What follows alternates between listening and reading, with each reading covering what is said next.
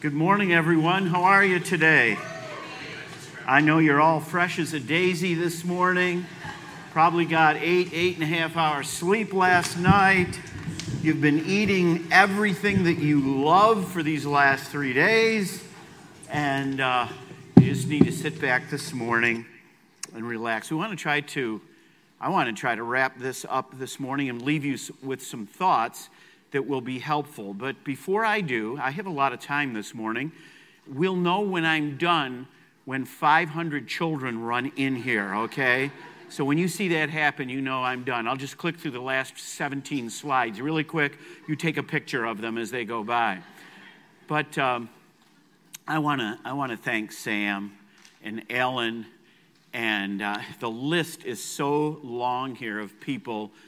Your praise teams are just absolutely incredible. So many different people. Yes.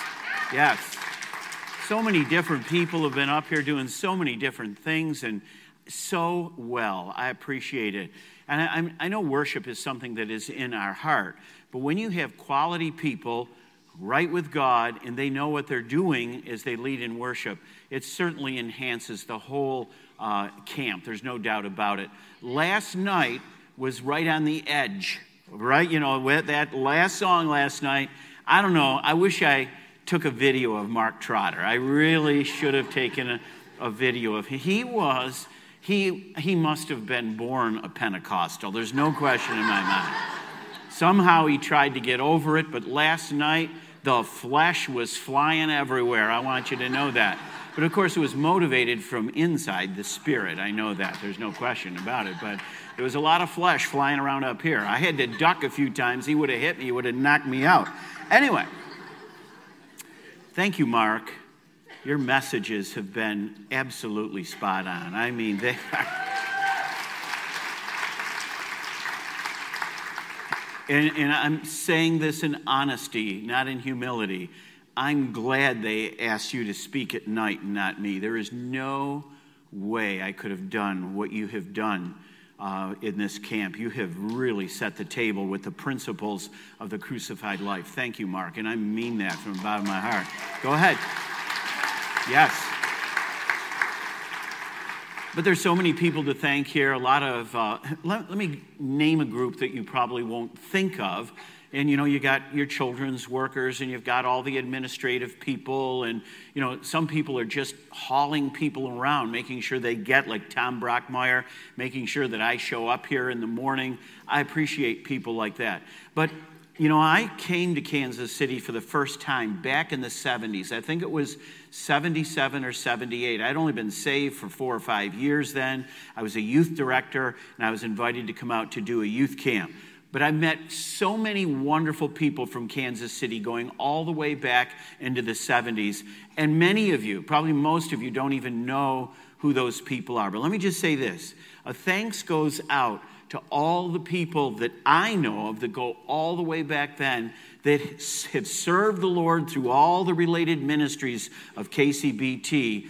And this is one of the many results of all the investment and all the time that those people used in ministry back in the 70s, in the 80s, and 90s. There were camps like this. There were conferences like this. And many of the people that have gone out of the ministry, and you've got oodles and scads of them from your churches, many of those people can go back and draw a line back into Kansas City Baptist Temple back in the 70s, maybe even some of them earlier than that. And there's a lot of people that we can thank for bringing us to where we are. You know, so I want to thank all of you people. There's many of you here right now. God bless you. We are always building on the shoulders. If you look at this humanistically, we're always building on the shoulders of somebody else. Somebody went before us, paid the price, paid the first mortgage payment on the building, or bought the land, or bought the first pulpit that was hauled in, maybe a music stand for we're always building on the shoulders of other people.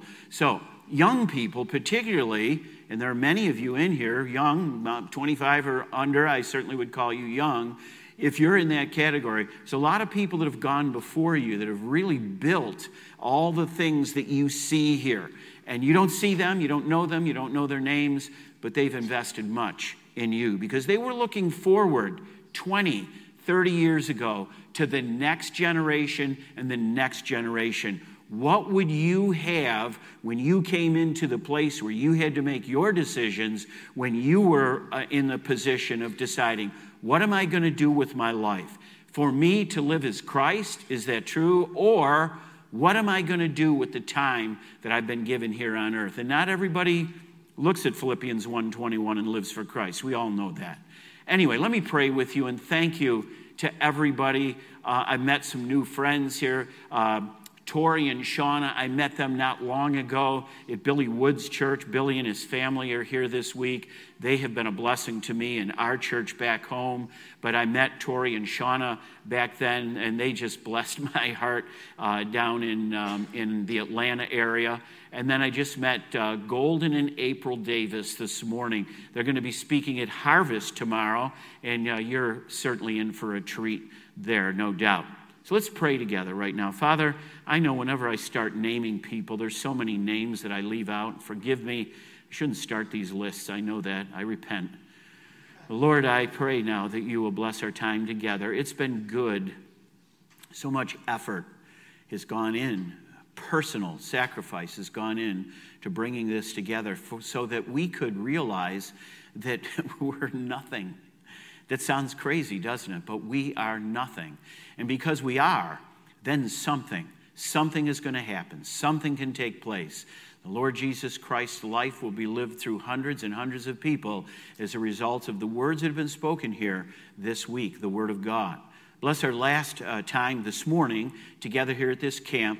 I pray that you help me say some things that would be encouraging and challenging to all. In Jesus' name we pray, and for Jesus' sake, amen. I'm going to ask you to open your Bible this morning to the book of Ephesians. And again, just so you know I'm not rejecting my Bible, I have my scripture verses written in my outline here, right out of a King James Bible. I just want you to know that, so that's what I will be reading from. Ephesians chapter 4, in verse number 1 is where we'll begin to read. This series of messages started with me being a wise guy asking a 16-year-old girl a question on New Year's morning, 2012. 2012, I believe, if I'm not mistaken, it was a Sunday morning. And this bagel shop was open on New Year's morning. So I went in, they opened at 6 o'clock in the morning. I walked in, and a young lady was looking at me across the counter. Looked like she didn't want to be there. She probably was up half the night. It was New Year's Eve, the evening before, obviously. And I said, "How you doing this morning?" And she kind of grunted or groaned. Not good customer service. I want you to know that. But you know, I gotta be long-suffering because Mark told me to. I gotta be a little long-suffering. So I was long-suffering, and I said, "Hey, let me ask you a question." I'm trying to cheer this girl up. I say, it's New Year's morning. How was last year? That's a nice deep question for you at 6 o'clock. Tell me all about last year. Well, I'm just trying to create a conversation, and she grunted and groaned again. Then I asked her a third question. This was my last question. My third question is, let me ask you this. The second question, how would you measure how you did last year? Tell me how you'd go about measuring whether you had a good year or a bad year. Well, she was done with me then. I had gone way deeper than her education or intellectual ability when I asked that question, and so I stopped. I could see that if I went any further, I would have been sinning. There's no question in my mind. It would have been intentionally irritating her. Maybe I already crossed that line already. But anyway, I asked her that question, and I started thinking about that morning. After I asked her, I said, how about me? What kind of year did I have last year? And how would I measure my year last year? And that's what got me thinking about this wheel that you have seen, the Wheel of Fortune that Chris mentioned before. And I'm glad that Chris got something out of this camp. I heard him talking about all the good things that Chris got out of the camp. And then he demeaned his wife. He said his poor wife, Christine, the only thing she got out of this is she wants a Corvette. She wants a Corvette. Now, obviously, Chris has not been listening to the sermons that have been preached here this week, demeaning his wife publicly in front of hundreds of people.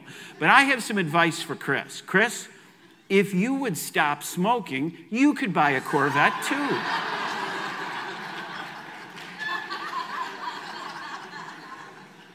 That'll teach you. That'll teach you. Christine paid me $20 to say that this morning. Christine, I'll see you afterwards to collect. Anyway, Ephesians chapter 4. So I started thinking about how would I measure my life, and I broke my life down into these 10 categories. Now, you could break yours down into 8 or 11, and there's all kinds of these cycles of life and cycle for success, and probably you've seen something like this at work or some other place. Maybe a life coach has coached you and drew you a little picture like this or a pyramid or whatever it is.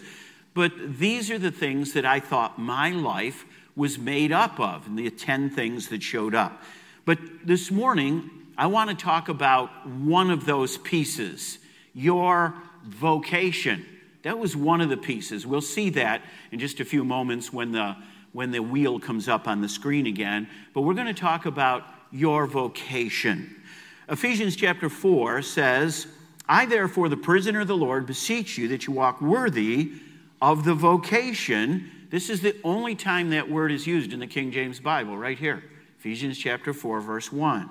Peace, there's one body, one spirit, even as you're called in one hope of your calling, one Lord, one faith, one baptism, one God and Father of all, who is above all and through all and in you all. Important. None of them are unimportant. Now, you might have objected to the way I listed them. You might see, number 9 should be number 5 and all that. Remember, I get the chance to preach here this morning. You get your own church and you can draw your own wheel, all right? I just want you to know that. But none of the things on that list or on that wheel are unimportant. Please, I want you to understand that. Now, one of the things that's on that list, I think it's maybe number 8 in the pyramid that I gave, was physical fitness. Now, I'm not saying that it's unimportant. Everything is important, but it's relatively less important than other things. Now, you might disagree. And I might have disagreed with you some time ago. Over the years, I've spent a lot of time in physical fitness, but I'm almost 72 years old now. I don't need to run marathons and triathlons and bench 250 pounds. I don't need to do that at my age anymore. In fact, I can't do that anymore. So to set goals like that for myself is really probably, according to my chiropractor, counterproductive. It's only going to hurt me at this point. But right now, I can tell you this. I've got 5 grandsons, and I have 8 granddaughters, and I have 5 children, and they have 4 spouses. And that is 2, Penny, my wife, and George. We got married in January of 1968, and now there are 24 of us. From 2, we have 24 people in my immediate family. I used to spend lots of time training for marathons. It takes a lot of time to train for a marathon, to run 26.2 miles. I used to do that. I don't do that anymore. I spend my time with my, I have to tell you that. But no, I don't do that anymore. I don't lift weights and all that. I just don't do that because it's not my priority anymore. My priority is grandchildren. I love to be around my grandkids. I love to be around my children. I'm afraid that my children probably suffered a lot when I was heavily into the ministry and a ministerial workaholic.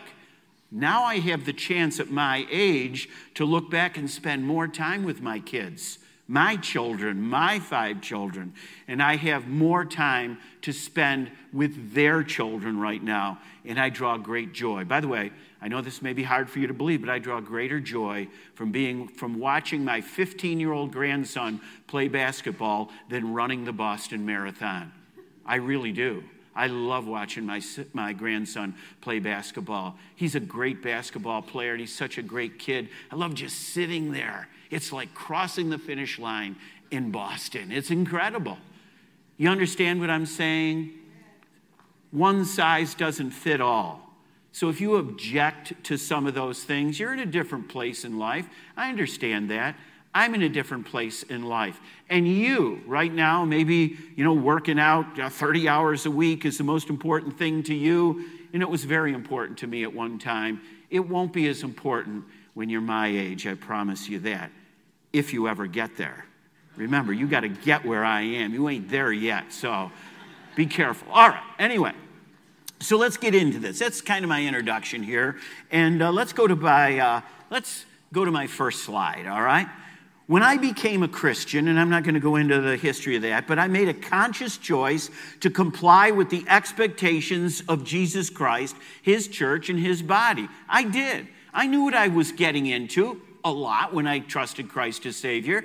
I was a religious kid, grew up. I knew there was such a thing as surrender. I knew there was such a thing as surrender as a 10-year-old. I was very religious. I was a very good Catholic little boy. I went to church every day for 8.5 years. I didn't say every week. I went to church every day as a Catholic altar boy. From the time I was in 6th grade to the time I was in college, I went to church every single day as a Catholic kid. So I understood that when I trusted Christ as Savior, there's something to this, and I am making or going to have to make some kinds of commitments. In fact, when I prayed, and I was done praying and trusted Christ as Savior, I looked up at the fellow that led me to Christ, and this was my question. Now, what do I do? That's a natural question for a saved person to ask. Now, what do I do? If you're a Christian, that's a natural question for you to ask every day of your life. Now, Lord, what do I do? He'll answer you. You'll figure that thing out, I promise you. But nonetheless, I understood when I got involved what I was getting involved in. When I became a Christian American, a Christian husband, a Christian employee, a Christian neighbor, and in the future, the potential of being a Christian father. I had no children then, a Christian minister, and certainly a Christian friend. I cannot separate my calling to Christianity from any of the major roles I play in life. Do you understand that? You cannot compartmentalize your Christianity. Now, I've compartmentalized, in a sense, in the wheel, 10 different subjects there. But at the center, and I can't go into my whole series, but in one of my messages, I pull that spiritual component out of the 10, and then I plant it as the bullseye right in the center, and the other 9 circle that. Because my spirituality, or lack thereof, has something to do with every other area of my life. You get it? You understand? You're not just a Christian on Sunday morning at 10 o'clock in the morning. And you know that. I mean, you're a Christian. You've come out to a camp this week. And assuming that your motives are good, you understand. I'm a Christian. I need to get involved in this. I can learn something. It's most unfortunate that many Christians do not see their conversion and calling to Christianity in this light. Too many Christians are glad to enjoy the benefits of being a Christian, but at the same time have little or no sense of responsibility to conform to certain expected Christian and biblical moral standards. Now, in the first 3 chapters of Ephesians, Paul lays out the honor, privilege, and the blessings of Christianity. That is, of being in the body of Christ, being in the church. The last 3 chapters call for a practical response on the Christian's part. This is the doctrine. Now this is what I need to do. This is what salvation is all about. Remember Ephesians 2, for by grace are ye saved through faith, and that not of yourselves. What we're doing in those first 3 chapters is we're learning doctrine. We're learning about salvation. And then in chapters 4, 5, 6, what we're looking at here, if I go back to that last one, Ephesians chapter 4. This is the practical application of the doctrines that are taught in the first 3 chapters. So let's skip ahead here to our next. The privilege of being a Christian brings with it the responsibility of acting like one. And by the way, if you're acting, it's better to act like one, even if you don't believe everything about it. Act like a Christian, okay? At least try. Now, we've talked about commitment, we've talked about the flesh, but I'd rather have you act civilly rather than say, I don't feel like being civil, so I'm just going to live like a barbarian, and that way no one can criticize me for being a hypocrite. You're never going to get this thing down 100% in this life. The goal is to be conformed to the image of Christ. Now, I don't know about you, but I can tell you about me. No one has ever mistaken me for Jesus. You know who you remind me of? This is really weird, man. You know who you remind me of? You remind me of Jesus. Yes, I'm not surprised that you have recognized that. No one's ever done that. Now, that's kind of a goal in my life. It would be nice if someone was sincere. It just hasn't happened yet. I'm not there yet. I'm still in the process of sanctification and growing in the grace and knowledge of our Lord and Savior, Jesus Christ. But we're to act like a Christian. Primarily, there is an inward, and we've talked about this a couple mornings ago, transformation that results in an external change in the way in which we live. My calling in life, my vocation, that's the word, is to be a Christian, not to be a minister, not to be an electrician, not to be an accountant, not to be a nurse. That's not what my calling in life is. That may be the job that I do to pay the bills and whatnot, but my calling and your calling is to be a Christian whatever. Electrician, engineer, mother, American. That's what our calling is. So when we talk about vocation, that's what the Bible is talking about in Ephesians chapter number 4. I got saved on a Tuesday. I asked the fellow that led me to the Lord, what should I do? And this was what he told me. He said, I want you to go to this church out in the town of Greece. It's outside of Rochester. And they have a Friday night Bible study there. And I want you to go there. I went home and told my wife I got saved. And she said, what does that mean? And I really couldn't explain it to her, although I believe I got saved. And my wife said, I want to go. My wife was more open to this than I was, certainly at the beginning. So we went to that church, and this is the passage of Scripture that the pastor taught on Friday night, which would have been the first Friday of September 1972 at First Bible Baptist Church in Rochester, New York. And this thing made so much sense to me. This is what launched me beyond my salvation experience. This is what launched me into my Christian life. I beseech you, therefore, brethren, by the mercies of God, that you present your bodies a living sacrifice, holy, acceptable unto God, which is your reasonable service, and be not conformed to this world, but be ye transformed.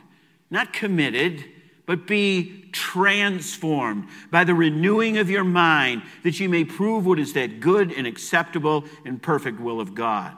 So that's really kind of where I started. Now, the fellow that led me to Christ, he said, I want you to do this. I want you to read the Gospel of John. I want you to read one chapter a day for the next 21 days. So I started reading. Within about 3 or 4 days, I finished the whole thing. I couldn't put it down.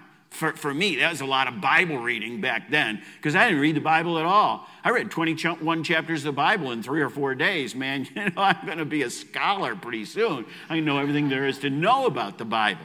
Really simple and stupid back then. Not much better off now either. But anyway, Romans chapter 12 really resonated with me. Another passage of Scripture, Philippians chapter 1, verse number 27, says, only let your conversation, your manner of life, the way you act life out, be as it becometh the gospel. Make Jesus look good with your life.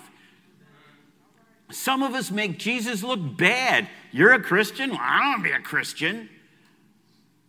As it becometh the gospel of Christ. Make the gospel look good the way you live. Make Jesus look good. Make people fall in love with Jesus and God's word because it's so important to you and they look at you and you are a different human being. You're the type of person they like to be around. You're the type of person they can trust. Again, Ephesians chapter 4, I, therefore, the prisoner of the Lord, beseech you that ye walk worthy of the vocation wherewith ye are called. And then he goes on to say in verse 2, with all lowliness and meekness, with longsuffering, forbearing one another, in love, endeavoring to keep the unity of the Spirit. So these are some of the foundation passages and concepts that I was acquainted with or was introduced to as a new Christian. Again, Ephesians chapter 1, 2, and 3 deal with doctrine. Now, all of the Bible deals with doctrine, but Paul is laying down some doctrines in the first 3 chapters that he's going to expound on and give practical application in chapters 4, 5, and 6. Another passage of Scripture, it's not on the screen, but Colossians 3 says, mortify therefore your members. There's a good word, Mark, mortify. We're talking about surrender. We're talking about abide. We're talking about let. Those are all Bible words. Here's a Bible word, kill yourself. Mortify. That's what it means. We're talking about the crucified life. Mortify, therefore, your members which are upon the earth. What?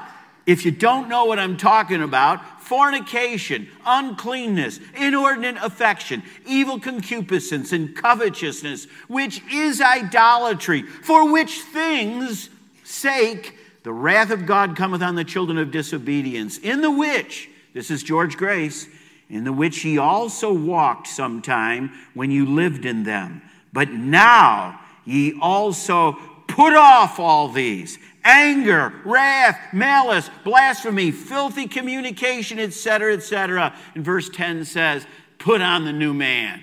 Put on the new man. That's putting on the mind of Christ. That's Philippians chapter 2, verse number 5 that Mark was speaking about last night. Doctrine is so important. Doctrine is so important. Now, I've read a lot of John MacArthur stuff. I like reading his stuff. You may not like him. That's okay. You're wrong and I'm right. Anyway, this is what he says. The importance of doctrine. Let me put a little plug in for your Bible Institute. You need to know doctrine. Now, I don't like that word. It seems stodgy and stale and, ecclesiastical or whatever it is. But doctrine is the body of truth. It's what does the Bible actually teach? We need to know what it teaches. And MacArthur says this, that right doctrine is necessary for right living. You need to know the Bible to live right. Duh! Is that strange? You all knew that already, but somebody has to say it sometimes to remind us. If you're going to live right, you've got to get the right stuff in here. As a man thinketh in his heart, so is he. What you put in here is what you fall in love with down here, and what you love is where you invest your time, your resources, and your stewardship. So if you put garbage in, garbage out. You understand that? You put good stuff in, right doctrine, good stuff comes out. You're being filled with the Spirit. You're letting the Word of Christ dwell in you richly. That's what's happening to you as you put good doctrine, the Bible, in. Get in the Bible Institute. Don't look at that list that Brother Sam put up there yesterday. He talked about the first step and the second step and then D2 and then don't say, that's too much for me. Get started. You have the whole rest of your life to get through all of that stuff. You don't think God expects that of you? You need to be ready to give an answer to every man that asketh the hope that lieth within you. You need to study to show thyself approved unto God, a workman that needeth not to be ashamed, rightly dividing the word of truth. Those aren't suggestions in the Bible. Those are commandments to us as Christian people. He says right doctrine leads to right living. Doctrine simply means teaching. And there's no way that even the most sincere believer can live a life pleasing to God without knowing what God himself is like and knowing the sort of life God wants him to live. You know what God's goal is for you? Is to get to know him. Then we become worshipers. He's looking for worshipers, but worshipers of God are people who know him. People who don't know God don't worship God in spirit and truth. So your Bible Institute, your discipleship is all geared to help you to get to know God, so you'll become a worshiper, so you'll become every member a minister in your church. That's the process. And if you're not getting with it, get out. Make room. Open up the chair for somebody who's serious about glorifying God with their life. Sam, your church is starting to run out of room. We need a backdoor revival. Get rid of the riffraff. You don't want to get on board? Get out and make room for somebody who wants to. Yeah. I'm not kidding. I'm not trying to be funny. What pastor wants to waste his time on people that don't want to do anything? You talk about something that'll get a guy out of the ministry preaching every Sunday morning to a bunch of people that are sitting there like this. Go ahead, bless me, Pastor, I dare you. He's not going to be around very long, I guarantee you. He's going back to be a garbage man or something, or a used car salesman, I don't know. But he ain't going to do that anymore, looking at your face, I promise you. Now, these are three things, very quickly, that we're going to look at here. This is the outline of three thoughts that I want to give to you. We're going to look at the call to walk worthy. We're going to look at the characteristics of one who does, and then the cause for which one walks worthy. So, Colossians chapter 3, just a reminder, whatsoever ye do in word or deed, do all in the name of the Lord Jesus Christ, giving thanks to God and the Father by him. Whatever we do as Christians, we do in the name of the Lord, giving thanks, according to that passage. We are Christian, listen to the list and see if you can find what you do on here. We're Christian technicians, businessmen, doctors, teachers, salesmen, consultants, mechanics, construction workers. Find your name there? Well, I'm not done. Ready? Attorneys, managers, supervisors, administrators, nurses, social workers, and pastors. How about missionaries, architects, production workers, IT personnel, analysts, economists, advisors? No? Carpenters, HVAC, electricians, heavy equipment operators, trainers, investors, opticians. How about therapists, nutritionists, chiropractors, farmers, laborers, buyers, police officers, secretaries, and mothers? And if I left your profession out, I just ran out of time when I prepared this. That's the only reason. We're all, our vocation, we are called to walk worthy. We're going to look at the characteristics here, and we're going to look at the cause here very, very quickly to wrap this up. All right, let's look at the call to walk worthy. As a result of all the blessings and benefits of being in Christ, of being a Christian, Paul says that we need to live our lives in such a way to make Jesus and the gospel of Christ look good, be as it becometh the gospel of Christ. Paul saw everything in life. We've heard this every message this week, and clearly last night, if you missed it any other time. Paul saw everything in life in light of and with reference to Jesus Christ and his mission. He saw everything vertically first before he saw it horizontally. For me, he said, to live is Christ. His motives were Christ's. His standards were Christ. His objectives were Christ's. His vision was Christ's. His entire orientation to life was Christ's. Everything he thought, planned, and said was in reference to Jesus Christ.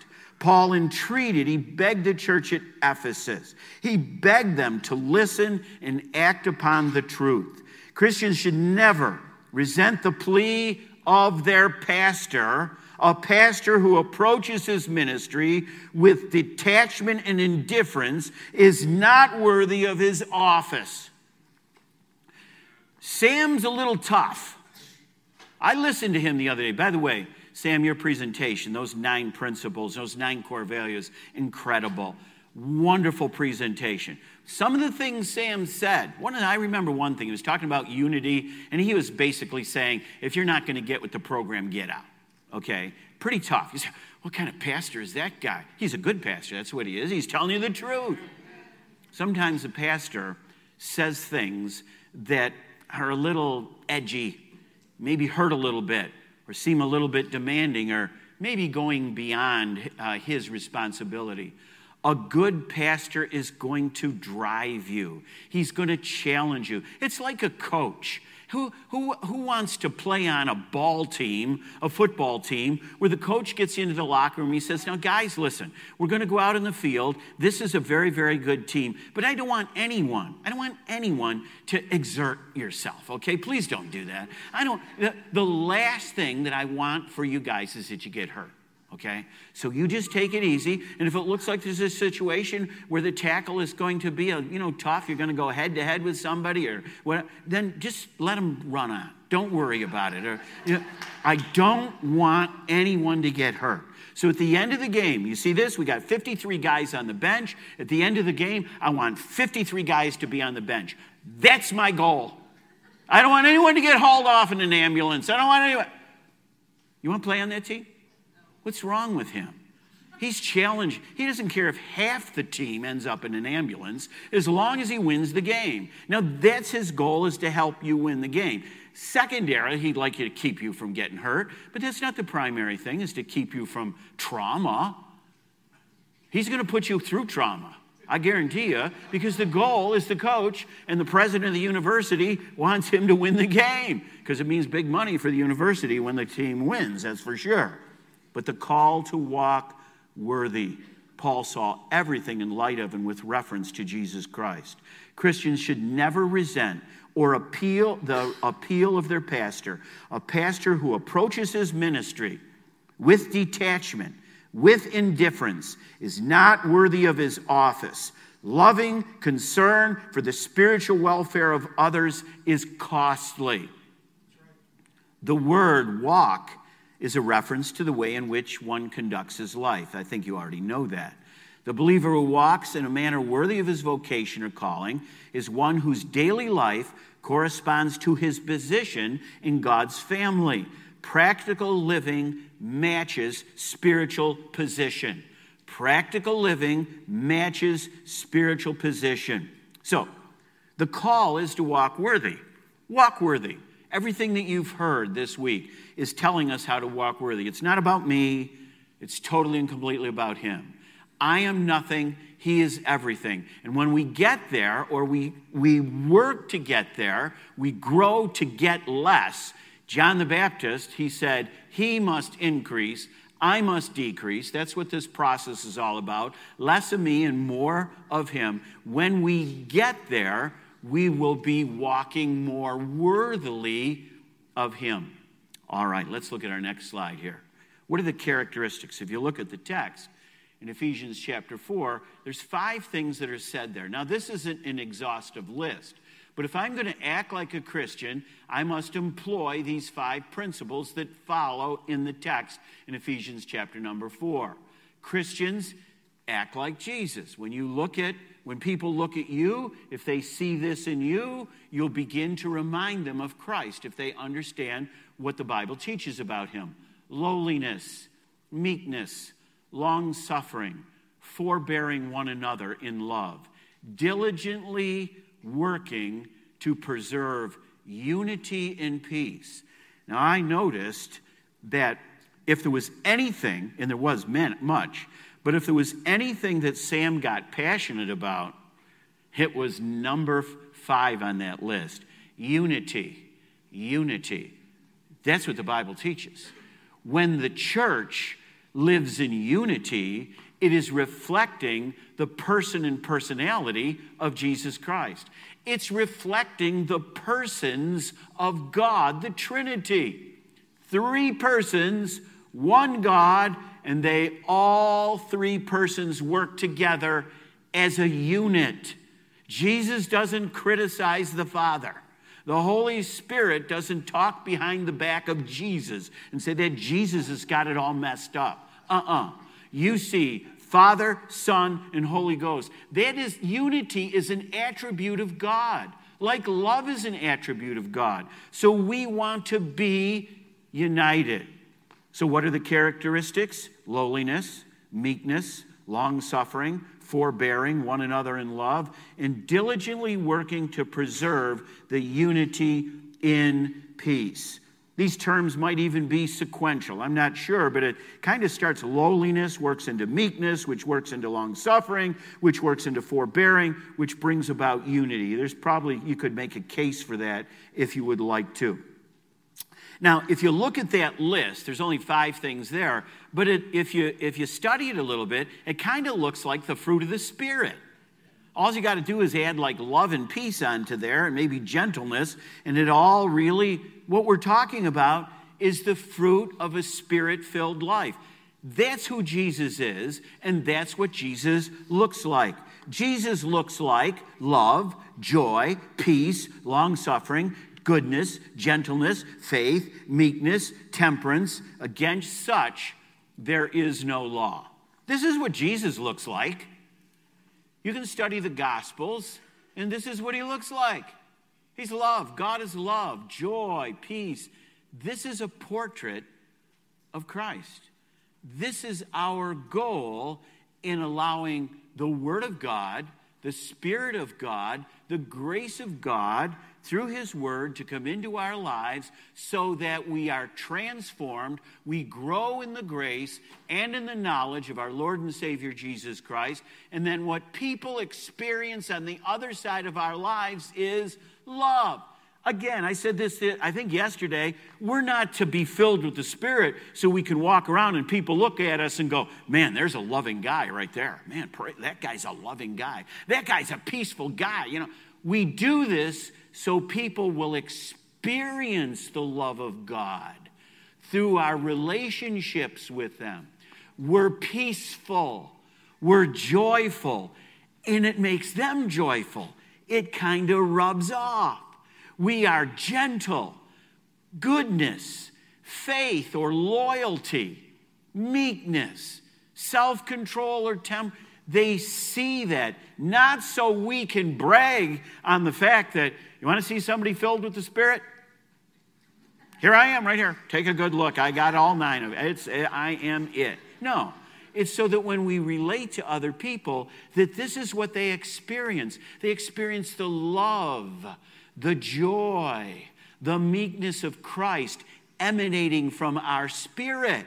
That's the goal, people. Not to check the boxes. Well, I worked in Sunday school. I worked in the nursery. I worked in the bus ministry. I read my Bible 3 chapters today. I prayed, and I prayed over my lunch. There, I am a good Christian. This is a good Christian right here. When you emanate, you exhibit the love of Christ in your life. And it's genuine because it's from the filling of the Holy Spirit of God. You're nothing. He's everything. That's everything right there. It's not me. Oh, that George Grace, he's really a loving guy. You don't know me. I'm not really a loving guy. I'm a skunk.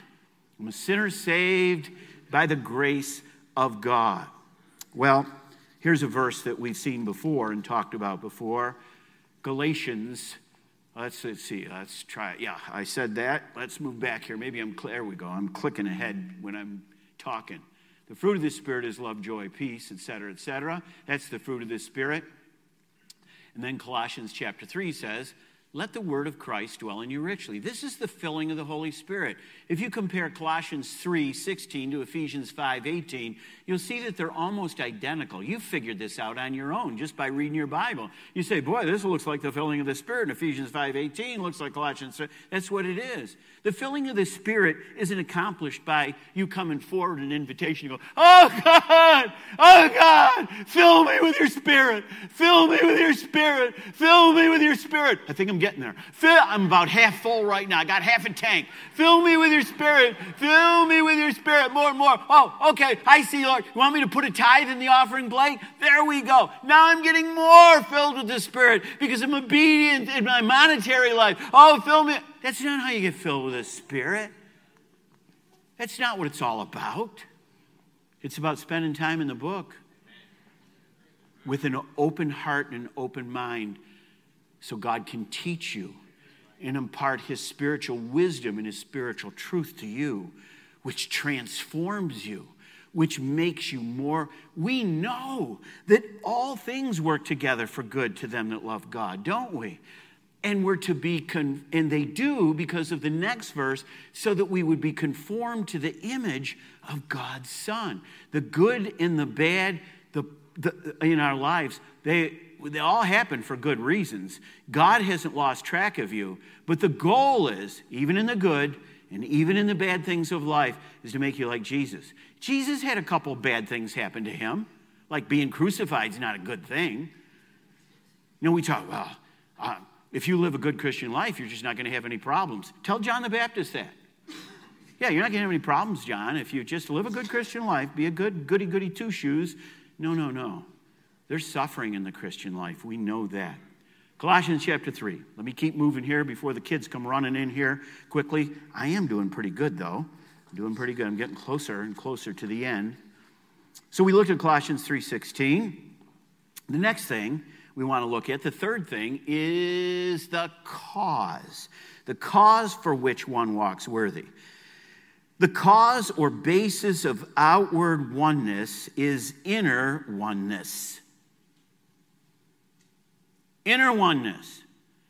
If the Midtown Baptist Temple is going to be unified, it will be unified on the basis of the oneness of your own personal spirit, collectively as a group of people.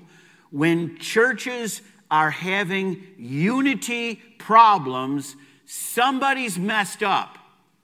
Somebody's messed up. That's not a result of Jesus messing up or just getting confused because he didn't realize who you were and what you would do. He never is surprised at anything. The problem is somebody in the church is stepping out of line. The cause for which we do this, Ephesians chapter number 4, one body, that's the church.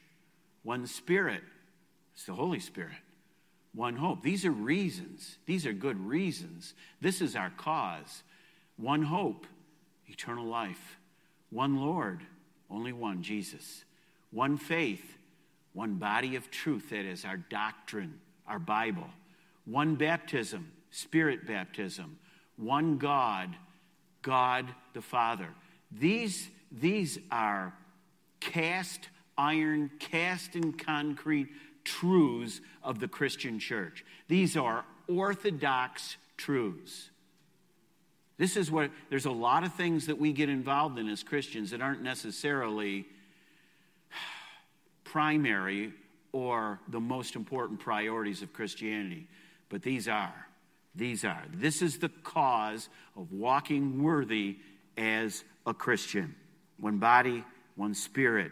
It's oneness or unity, because oneness or unity is a characteristic or quality of God himself. Wholeness, oneness. And although I can dissect my life into 10 different pieces, practically speaking, the 10 really are 10 pieces of a one.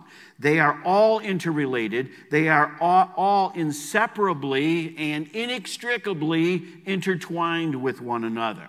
So here's the pie again. These all work together. If you mess up in one area, there's a tendency for that sin to bleed into another area of your life. Do you understand that? That's the way sin works.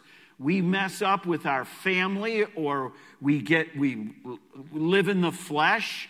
It has a way of bleeding into other parts of our lives until the whole circle, every part of this ends up being infected or polluted. And we live totally and completely in the flesh. Now, I don't have this slide, but at the center of this, in one of my other messages, I put spiritual. Spiritual is the center of the other 9 because there's a spiritual component to every single one of these. Family, it's important. That goes back to Genesis chapter 2 and Genesis chapter 3. Financial, There's a lot about money in the Bible and being a good steward with your finances.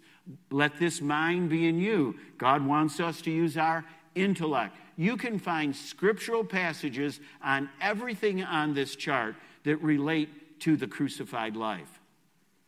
I don't have the time to go through 10 other sermons here this morning. In fact, I barely have enough time to finish this one. But this is what we're talking about. We're talking about, I'm crucified with Christ. Nevertheless I live, yet not I, but Christ liveth in me. The cause for which one walks worthy is the unity of the body, working together in one accord, all hands on deck, using a naval analogy. Every member a minister everywhere. God has sprinkled missionaries out of these churches, out of KCBT and others, all over the world. Every member a minister everywhere. God has sprinkled missionaries everywhere into our own culture. And by the way, you are a missionary. That's your vocation. You're a missionary. You understand that? You're to go. You're to love God. You're to love people. You're to serve others. And you're to tell everyone. That is what my wristband, my mission statement is all about. And I can give you biblical passages on every one of them. Loving God is the first and greatest commandment. Loving your neighbor as yourself is the second. Jesus came not to be ministered to. Mark 10:45, that's the third. And we're to go into all the world and preach the gospel. Matthew chapter 28, Mark, Luke, John, the book of Acts. That's the mission right there. To live that out in every area of your life. Because every area of your life is a Christian life. You are a Christian in your church. You are a Christian in your community. You are a Christian by vocation. You are a Christian even when you're playing golf, and sometimes that's hard to do. You're a Christian in your family. You're a Christian when you go to the gym or you run or you bike. You're a Christian when it comes to your money. You're a Christian when you go on vacation. You're a Christian when you sit down to read. You are a Christian because you are tied into God. You are born again, spiritual. One more passage. The kids are not in here yet. We're doing great. 2 Corinthians chapter 5, verse 17. Turn there in your Bible if you would. We've got time to do that. I don't hear the hoofbeats yet. 2 Corinthians 5:17 says, therefore, if any man be in Christ, he's a new creature. Are you? You a new creature? You a new creature? Old things are passed away. Behold, all things are become new. All things. And all things are of God, who hath reconciled us to himself by Jesus Christ, and hath given to us, all of us. He's not talking to a couple apostles. He's talking to the whole church. He's given us the ministry of reconciliation. Our job is to help people understand who God is and that God wants to be reconciled with them. First of all, there's a division caused by sin. But God made them, God didn't make them for hell. God made them to go to heaven. However, God made you to go to heaven, but you can resist. You can say, no, that's your free will. To wit, verse 19 says that God was in Christ, reconciling the world unto himself, not imputing their trespasses unto them, and hath committed, there's commitment in the Bible right there in verse 19, and hath committed, God's committed unto us the word of reconciliation. Now then, we are ambassadors for Christ, as though God did beseech you by us. We pray you in Christ's stead, be ye reconciled to God.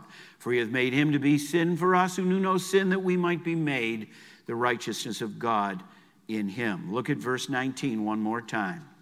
It says he has committed unto us the word or the ministry of reconciliation. We are, as you go out of this room and away from this camp, you're nothing. You're nothing. But we know somebody who is somebody.